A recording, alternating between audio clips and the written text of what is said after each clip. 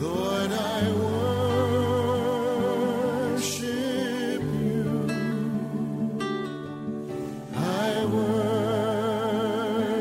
worship you. Lord, I worship you. I worship you. For your name is holy. Listen to me. The Lord is taken out for 40 days and nights. Bwana anapelekwa nje kwa siku 40 na usiku 40 So he can be tested. hivi kwamba akajaribiwe. And down the line when you read, Na unapoendelea kusoma, he comes back now and stands at the pulpit. And he says, the power of the Lord has anointed me. anarudi tena anasimama katika madhabahu na anasema nguvu za Bwana zimenipaka, Has come upon me to preach the gospel. zimekuja juu yangu ili nihubiri Injili. You see? Waona? So when the Lord goes out in the wilderness, Kwa hivyo wakati Bwana anapoenda kule nje jangwani, he can be able to encounter the Spirit of God. anaweza kukutana na huyu Roho wa Mungu, Then he can really be tested alafu kwa hakika anaweza kujaribiwa and strengthened na kutiwa nguvu and proved na kujaribiwa and empowered. na kutiwa nguvu. Now he can do the mission for which he was called. Sasa anaweza kufanya mwito ule alioitiwa. Just a little bit of verse 6 of chapter 4. He says, if you are the Son of God, throw yourself down, for it's written, he will command the angels concerning you, and they will lift you up in their hands. Sehemu kidogo tu ya mstari wa 6 anasema, ikiwa wewe ni mwana wa Mungu, jitupe chini, kwa maana imeandikwa, ataamrisha malaika kukuhusu wewe, nao watakuinua juu mikononi mwao. And the Lord begins to realize where he should draw the power from. Na Bwana naanza kutambua pale ambapo anastahili kutoa nguvu zake kutoka, To be able to defeat the devil. ili aweze kumshinda shetani. Actually, let me tell you one thing. Kwa hakika hebu niwaambie kitu kimoja, In that fasting, katika huko kufunga, he broke the back of the devil. alivunja mgongo wa shetani. That's why fasting is so critical. Na ndio sababu kufunga ni muhimu sana. What I'm teaching today is so critical. Kila ambacho ninafunza leo hii ni cha muhimu sana. Because in that fasting and solitude, Maana katika kule kufunga na upweke, he finished the devil from there. alimaliza shetani. Because he said, it is written. Maana alisema imeandikwa. It is written. It is Imeandikwa, written. imeandikwa. He threw the devil back to the word. And the devil knows the word, so he ran away. Naye shetani anajua neno, kwa hivyo akatoroka. That is where your power is, the word. Hapo ndipo nguvu zako zilipo, katika neno. So in that solitude there, Kwa hivyo pale katika upweke hapo, the Lord defeated the devil. Bwana akamshinda shetani. So it's very critical you understand the importance of wilderness. Kwa hivyo ni muhimu sana upate kuelewa umuhimu wa jangwa. Wilderness is an absolute necessity as a Christian. Jangwa ni umuhimu kabisa kama Mkristo. You have to step out in solitude. Lazima ujitokeze na ujiweke kando katika upweke. You have to step out of your comforts, your groups. Lazima ujitokeze kutoka kwa raha zako na starehe zako na vikundi vyako Your phone calls. na simu zako. I know at times there are fastings that the Lord told me. I will fast by just turning off my phone. Ninajua wakati mwingine kuna kufunga ambapo Bwana aliniambia nitafunga kwa kuzimisha tu simu yangu. I will fast a speech fast. Nitafunga kifungo cha usemi. He told me, you don't speak. Akaniambia usiongee, You just cut it off. You're mute. wewe usiongee, nyamaza tu. You need to do some of those things. Utahitaji kutenda baadhi ya hivi vitu. And in so doing, you can encounter God. Na kwa kufanya hivyo unaweza kutana na Mungu. You mute completely. Nobody can reach you completely. Unanyamaza kabisa, hakuna wezaye kukufikia kabisa. And you just go down there Na unaenda pale chini, and you just pray and talk to the Lord. na wewe unaomba tuna kuongea na Bwana. And it's so critical for us to even have a place where people can go and fast. It's very important in the physical. Na ni muhimu kwetu kwamba tuwe na mahali ambapo watu wanaweza kuenda na kufunga. Ni muhimu sana katika hali ya asili. But again, down there you see that finally the Lord begins to preach. Lakini tena pale chini unaona ya kwamba hatimaye Bwana anaanza kuhubiri, waona? Hallelujah. He begins to preach and he says, power has fallen upon him, and he reads from Isaiah 61. Anaanza kuhubiri na anasema nguvu zimemshukia, naye anasoma toka Isaiah 61. After coming from the wilderness. Baada ya kutoka jangwani. Moses, after coming from the wilderness, now he can be used to save the children of Israel out of wilderness. Musa baada ya kutoka jangwani sasa anaweza kutumika kuwaokoa wana wa Israeli kutoka katika jangwa. The children of Israel also. Wana wa Israeli nao pia. Let me tell you one thing. Hebu niwaambie kitu kimoja. The journey between Egypt through the Sinai into Israel can take 3 days. Safari katikati ya Misri kwenda Israeli ukipitia Sinai inaweza chukua siku 3. But 40 years he gave them through there. Lakini kwa miaka 40 akawapitishia pale. He allowed them to go there for 40 years. Aliwaruhusu waende pale kwa miaka 40. They went around, they came back here, they went around. Wakaenda hapa, wakarudi tena, wakazunguka. And in the process you see 1 Corinthians chapter 10. Na katika hatua hiyo unaona Wakorintho wa kwanza mlango wa 10. Some of those that were murmuring, killed them. Baadhi ya waliokuwa wakinungunika akawaua. He separated them, washed out the flesh. Akawatenga, akauosha mwili wote. He cleaned out the flesh. Akasafisha, akatoa mwili wote. Some of those that were disobedient, sent them in the front, they were killed by the enemy. Na wale ambao waliokuwa hawawezi kutii, akawatuma katika maadui, wakaweza kuuawa. He left only those that could enter the promised land. Aliwacha wale tu peke yao ambao wangeweza kuingia nchi ya ahadi. And do the will of God. Na kufanya mapenzi ya Mungu.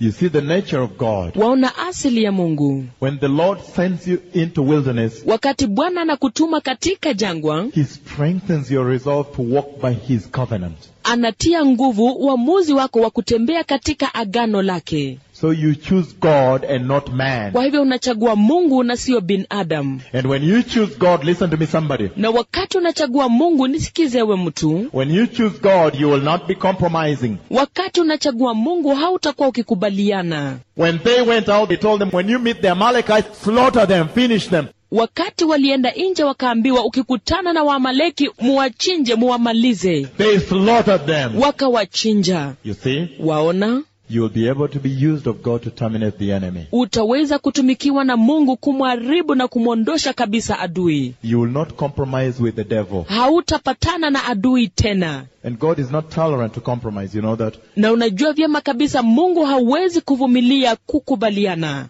When Eli was compromising to sin, He finished him. Wakati Eli alikuwa anakubaliana na dhambi, akammaliza. When Saul, the king, was compromising with the other king, did not kill him, the Lord finished him, took him out. Wakati Sauli ambaye alikuwa anapatana na mfalme, akakataa kumaliza huyo mfalme mwingine, akamuondoa kabisa. So God does not compromise to sin. Kwa hivyo Bwana hakubaliani wala kupatana na dhambi hata kidogo. So part of the reason He takes you through wilderness, so you can shed that part of you that compromises with the devil. Kwa hivyo sababu moja inayofanya na kupitisha katika jangwa, kwamba uweze kuondoa ile asili ndani yako inayopatana na shetani. You see, they were going to the promised land. Waona walikuwa wanaenda katika nchi ya ahadi. 3 days. You can reach there. It's a very short distance, but 40 years. So He can clean them up. Siku 3. Waona ni kitalifa kifupi sana, unaweza fika pale, lakini kwa miaka 40 hivi kwamba uweze kuwasafisha. And He cleaned them up, and He sent snakes to kill some of them. Naye akawasafisha na akatuma nyoka kuwauma baadhi yao. He washed them until He found the right ones to take in. Akawaosha hadi alipopata waliostahili kuwaingiza. There is a right part of you that God wants to bring out. Kuna sehemu iliyo sawa ndani yako ambayo Bwana anataka kuitokeza. We need to go through wilderness. Tunahitaji kupitia jangwani. We need to go through solitude so we can listen to God and start shedding out. Tunahitaji kupitia upweke hivi kwamba tuweze kumsikiza Mungu na kuanza kutupilia mbali. We need to go through silence and fasting. Tunahitaji kupitia unyamavu na kufunga. We need to go through temptation. It is all right to be tempted. Tunahitaji kupitia majaribu. Ni vyema kabisa kujaribiwa. It is all right to be tempted. Ni vyema kabisa kujaribiwa. So even as you go through temptation, don't cry, because at times I know it's so tremendous. Kwa hivyo hata wakati unapitia majaribu usilie, kwa sababu wakati mwingine ninajua kwamba ni ajabu mno. People cry, why has this happened to me? Na watu wanalia, kwa nini haya yamenitendekea? The devil has done, no. Shetani amefanya, la hasha. It is God that actually is doing work in you. He's allowing you to be strengthened. Ni Mungu ambaye hakika anafanya kazi ndani yako, anakuruhusu utiwe nguvu. And depending on the resolve, depending on the nature of the calling, na kutegemea ile azma yako, kutegemea mwito wako ulivyoitwa, there will be a longer temptation. Kutakuwa na majaribio marefu. A shorter trial, depends on what he wants to do with you. Au majaribio mafupi kulingana na ile kazi ambayo anataka kufanya pamoja na wewe. So it is all right to be tried by those spirits out there or by the things you're going through. Kwa hivyo ni vyema kabisa upate kujaribiwa na hizo roho kule nje, au yale mambo ambayo unayapitia huko nje. It is all right to walk through the wilderness. Ni vyema kabisa kutembea katika jangwa. But the most important thing is to learn. Lakini kitu cha muhimu kabisa ni kujifunza. What am I shedding out of this wilderness walk as a Christian? Ni nini ambacho ninatupilia mbali katika mtembeo huu wa jangwani kama Mkristo? At times it may not be material. Wakati mwingine huenda si vitu vya kiasili. Because you may be looking for material things on earth here. Maana inawezekana unatafuta vitu vya kiasili na mali hapa duniani. And you're not getting them, so you are into a lot of suffering and so on. Hauvipati, kwa hivyo unakuwa katika mateso mengi na mambo kama hayo. Remember one thing. Kumbuka kitu kimoja. God can provide everything, number one. Number two, at times he is storing up treasures for you in heaven. Kwanza, Bwana anaweza kukupatia kila kitu, na pili, wakati mwingine anakuwekea hazina mbinguni. Because the flesh we have is very temporary. If you walked and they can't knock out there, you're finished. Kwa sababu mwili huu tulio nao ni wa muda mfupi, na kama utatembea kimwili kule nje, basi wewe umemalizika. You're absolutely finished. It's over. Umemalizika kabisa, imekwisha. Now what material were you trying to accumulate? Sasa ni mali aina gani hii ulikuwa unajaribu kulimbikiza? Look at the Americans. Ebu angalia wa Marekani. They were accumulating and I warned them. Walikuwa wanajiwekea mali na nikawaonya. They were accumulating things, my home. Walikuwa wanajiwekea vitu, boma langu, my cars, my swimming pool, all these things. I know those things. I live there. Magari yangu, vidimbi vangu vya kuogelea, haya mambo yote ninavijua, naliishi huko. But listen to this. They became unimportant in a split second. Lakini sikiza haya, zikafanyika zisizo na maana kwa muda mfupi sana. You have to run for life. Ilibidi watoroke usalama wao. So that is how God can take our human wisdom to futility. Kwa hivyo ndivyo Bwana anaweza kuchukua hekima zetu za kibinadamu na kuzifanya kuwa bure kabisa. So let us learn which is important. Kwa hivyo hebu tujifunze ni yapi yaliyo muhimu. What is important? Ni yapi yaliyo muhimu? It is the spiritual. Let's just take it a little bit further as we continue. Ni ya kiroho. Hebu tuiendeleze kidogo tu wakati ambapo tunaendelea. And I just want to bring another experience to you. Na ninataka niwaleteeni matukio mengine tena. Another wilderness experience to the next level. Nataka niwaletee matukio mengine ya jangwani kwa kiwango kinachofuata. Elijah does the first wilderness experience. Eliya anapitia ile hali ya kwanza ya jangwani. He comes back and then he goes into the next level. Anarudi alafu kisha anaingia katika kiwango kinachofuata of the wilderness experience. Ya hatua ile ya kutembea jangwani. When the Lord takes him all the way to Horeb. Wakati Bwana anampeleka hadi Horebu. And that's where you see the connection between Elijah and Moses. Na hapo ndipo naona ambatanishi kati ya Musa na Eliya. Because he takes him to Horeb, the same place where Moses encountered God. Maana anampeleka pale Horebu, pale mahali pamoja ambapo Musa kakutana na Mungu. Now Elijah can encounter God at Horeb. Sasa Eliya pia na yeye anaweza kukutana na Mungu pale Horebu. The Mount of Horeb. Remember that in the Bible. Kumbuka hayo katika Biblia. So God is taking him to another level. Kwa hivyo Mungu anampeleka katika kiwango kingine. Which means God can always build you from one glory to the next, from one strength to the next. Hiyo inamaanisha Bwana kila wakati anaweza kukutoa kutoka utukufu mmoja hadi mwingine, kutoka nguvu moja hadi nguvu nyingine. Even in your walk in wilderness, even you're understanding him, even you're serving him, even knowing him. Hata katika mtembeo wako wa jangwani, hata kumjua, hata kumuhudumia. all the things you do, mambo yote unayoyafanya, God will always strengthen you kila wakati Mungu atakutia nguvu from one level to the next. toka kiwango kimoja hadi kingine. There is always so much room and potential depending on the mission you have. Kila wakati kuna nafasi mingi na uweza mwingi kutegemea na ile huduma ambayo uko nayo. You see that? Waona hivyo? And how about the Lord? Na je, vipi kuhusu Bwana? Now let us look at the second encounter the Lord has by stepping out. Hebu tuangalie matukio haya ya pili ambayo Bwana ako nayo kwa kujitokeza. Let's look at the book of Luke. Hebu tazame kitabu cha Luka. Luke chapter 9, I'm reading from verse 28. Luka mlango wa 9, ninasoma toka mstari wa 28. Another wilderness experience. Mfano mwingine wa kutembea katika jangwa. Verse 28, the transfiguration. Mstari wa 28, kubadilishwa. And you can read the whole thing at home. Na waweza kusoma hayo yote maandiko ukiwa nyumbani. But for now, lakini kwa sasa, just pick the main things. wewe chukua tu yale mambo ya muhimu. He says, Anasema, about 8 days after Jesus said this, baada ya maneno hayo yapata siku 8, he took Peter, John and James with him. aliwatoa Petro na Yohana na Yakobo pamoja naye. He went up onto a mountain to pray. Akapanda mlimani ili kuomba. Now listen to this. Let me explain to you something important here. Hebu niwaeleze kitu hapa kidogo. The Lord Jesus Bwana Yesu knew that the hour was drawing nearer. alijua kwamba wakati unakaribia zaidi. He knew that the moment was drawing very close. Alikuwa amejua kwamba wakati ule unasongea karibu zaidi. There was a serious burden in his heart. Kulikuwa na mzigo mzito sana moyoni mwake. There was something he knew he has to do. Kulikuwa na kitu alichojua kwamba inabidi lazima akifanye. And you see the way he was crying. You see the way he was loaded. You see the way he was in pain. Na unaona jinsi ambavyo alikuwa analia, jinsi ambavyo alikuwa amehuzunisha, jinsi alivyokuwa na mzigo. You see the way he feared some of these things. Unaona jinsi ambavyo aliogopa baadhi ya haya mambo. And he knew something was about to happen. Na alijua kuna kitu karibu kinatendeka. There is something I am supposed to do. Kuna kitu ambacho nahitajika kufanya. I do not know how I'm going to do it. Sijui jinsi ninaenda kukifanya. But I know the Father is going to help me. Lakini najua Baba yuaenda kunisaidia. So he was burdened, overburdened. Some of the things you sit down after that. Kwa hivyo unaona alikuwa na mzigo, maana baadhi ya mambo nayoona chini baada ya hapo. You see him praying where his tears are dropping at the Garden of Gethsemane and the sweat is coming down as blood.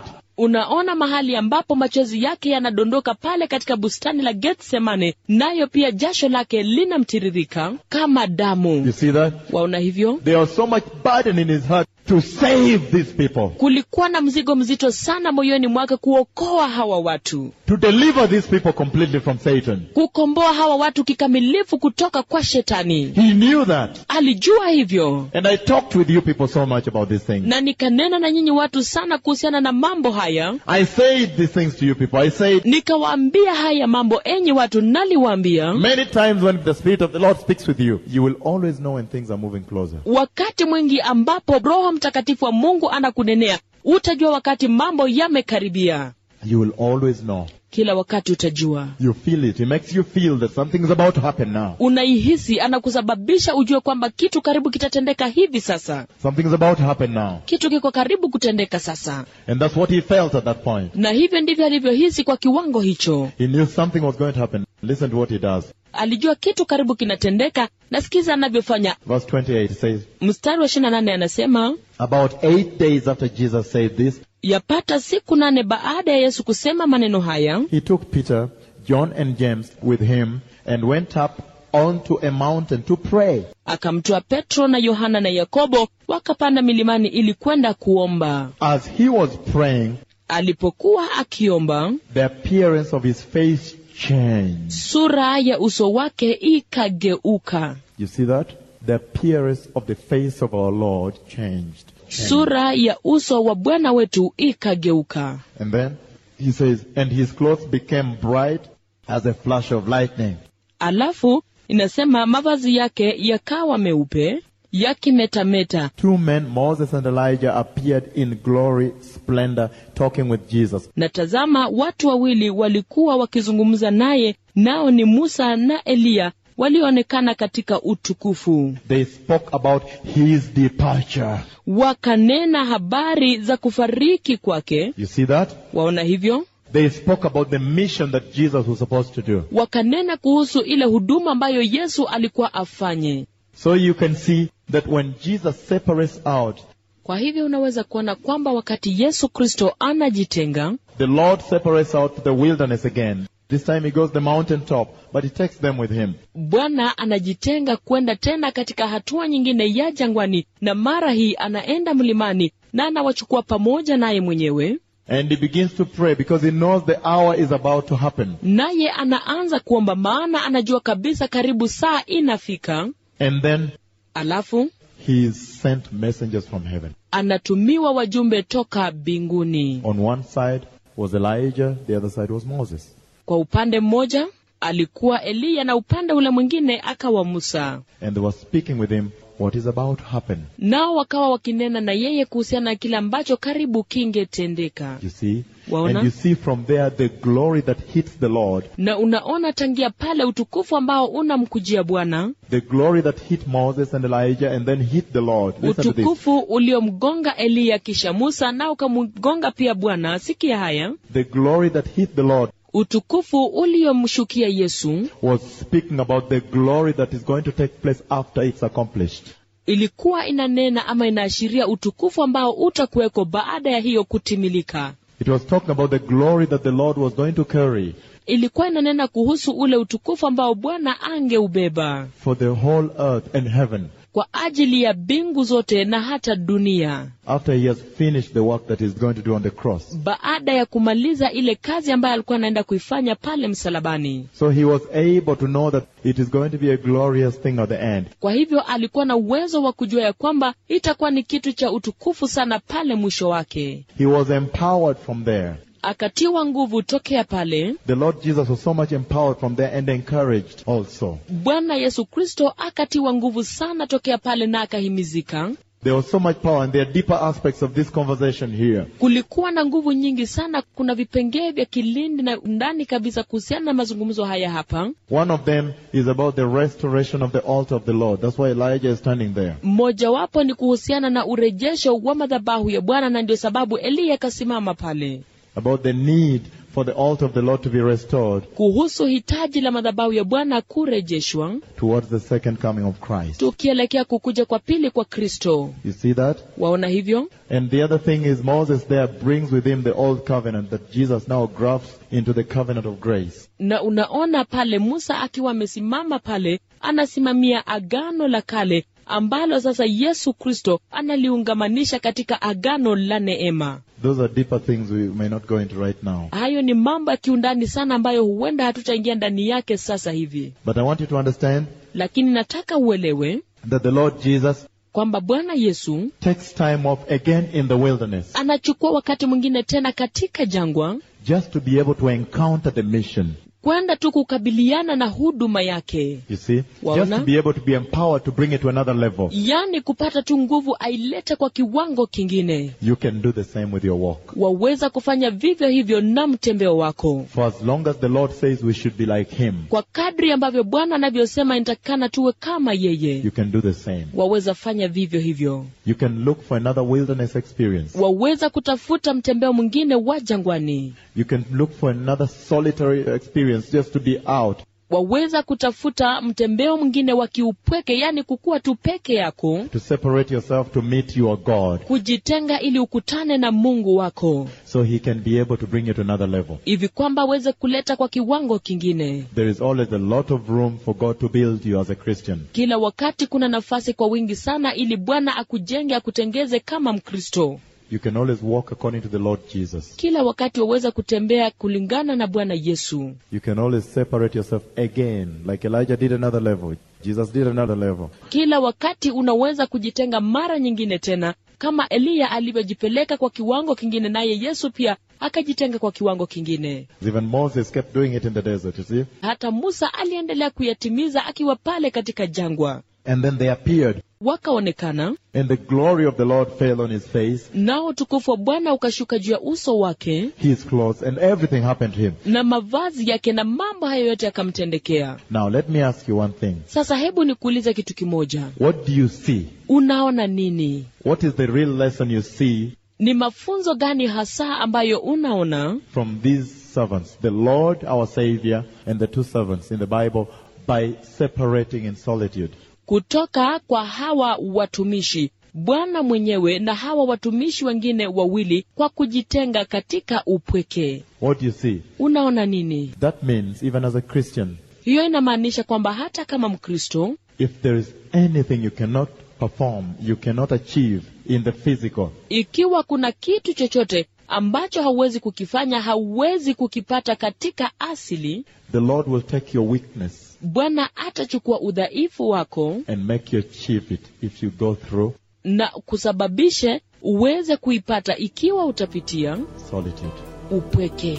Did you get that one? Je, ulipata hiyo? For your name is holy.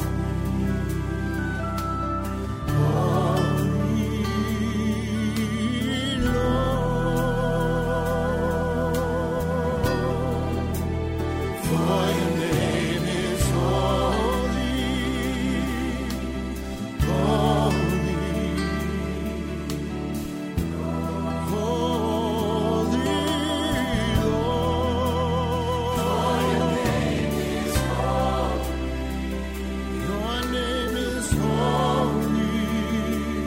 Holy Lord. For your name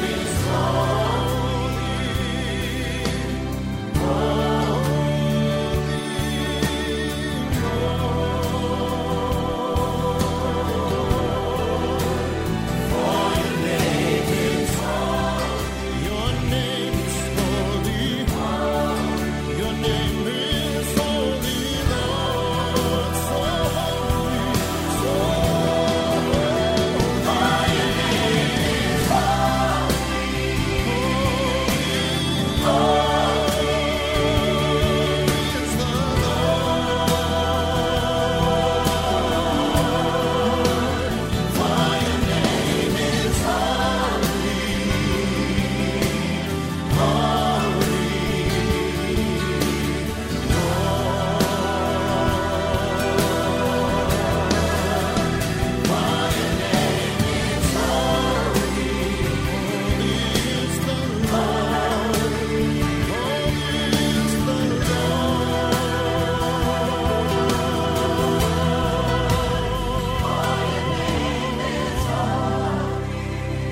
Your name is holy.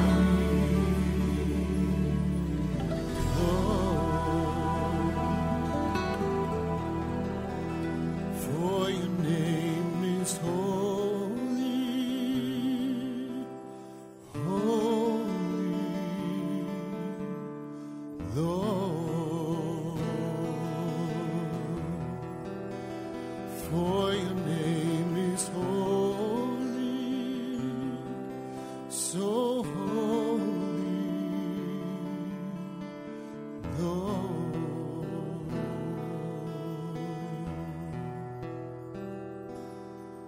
Let the weight of your glory cover us.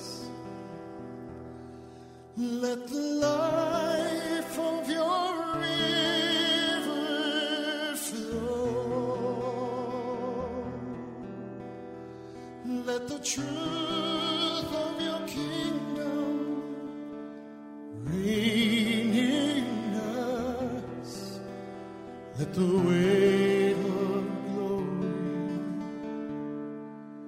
let the weight of your glory fall. Let the weight of your glory fall.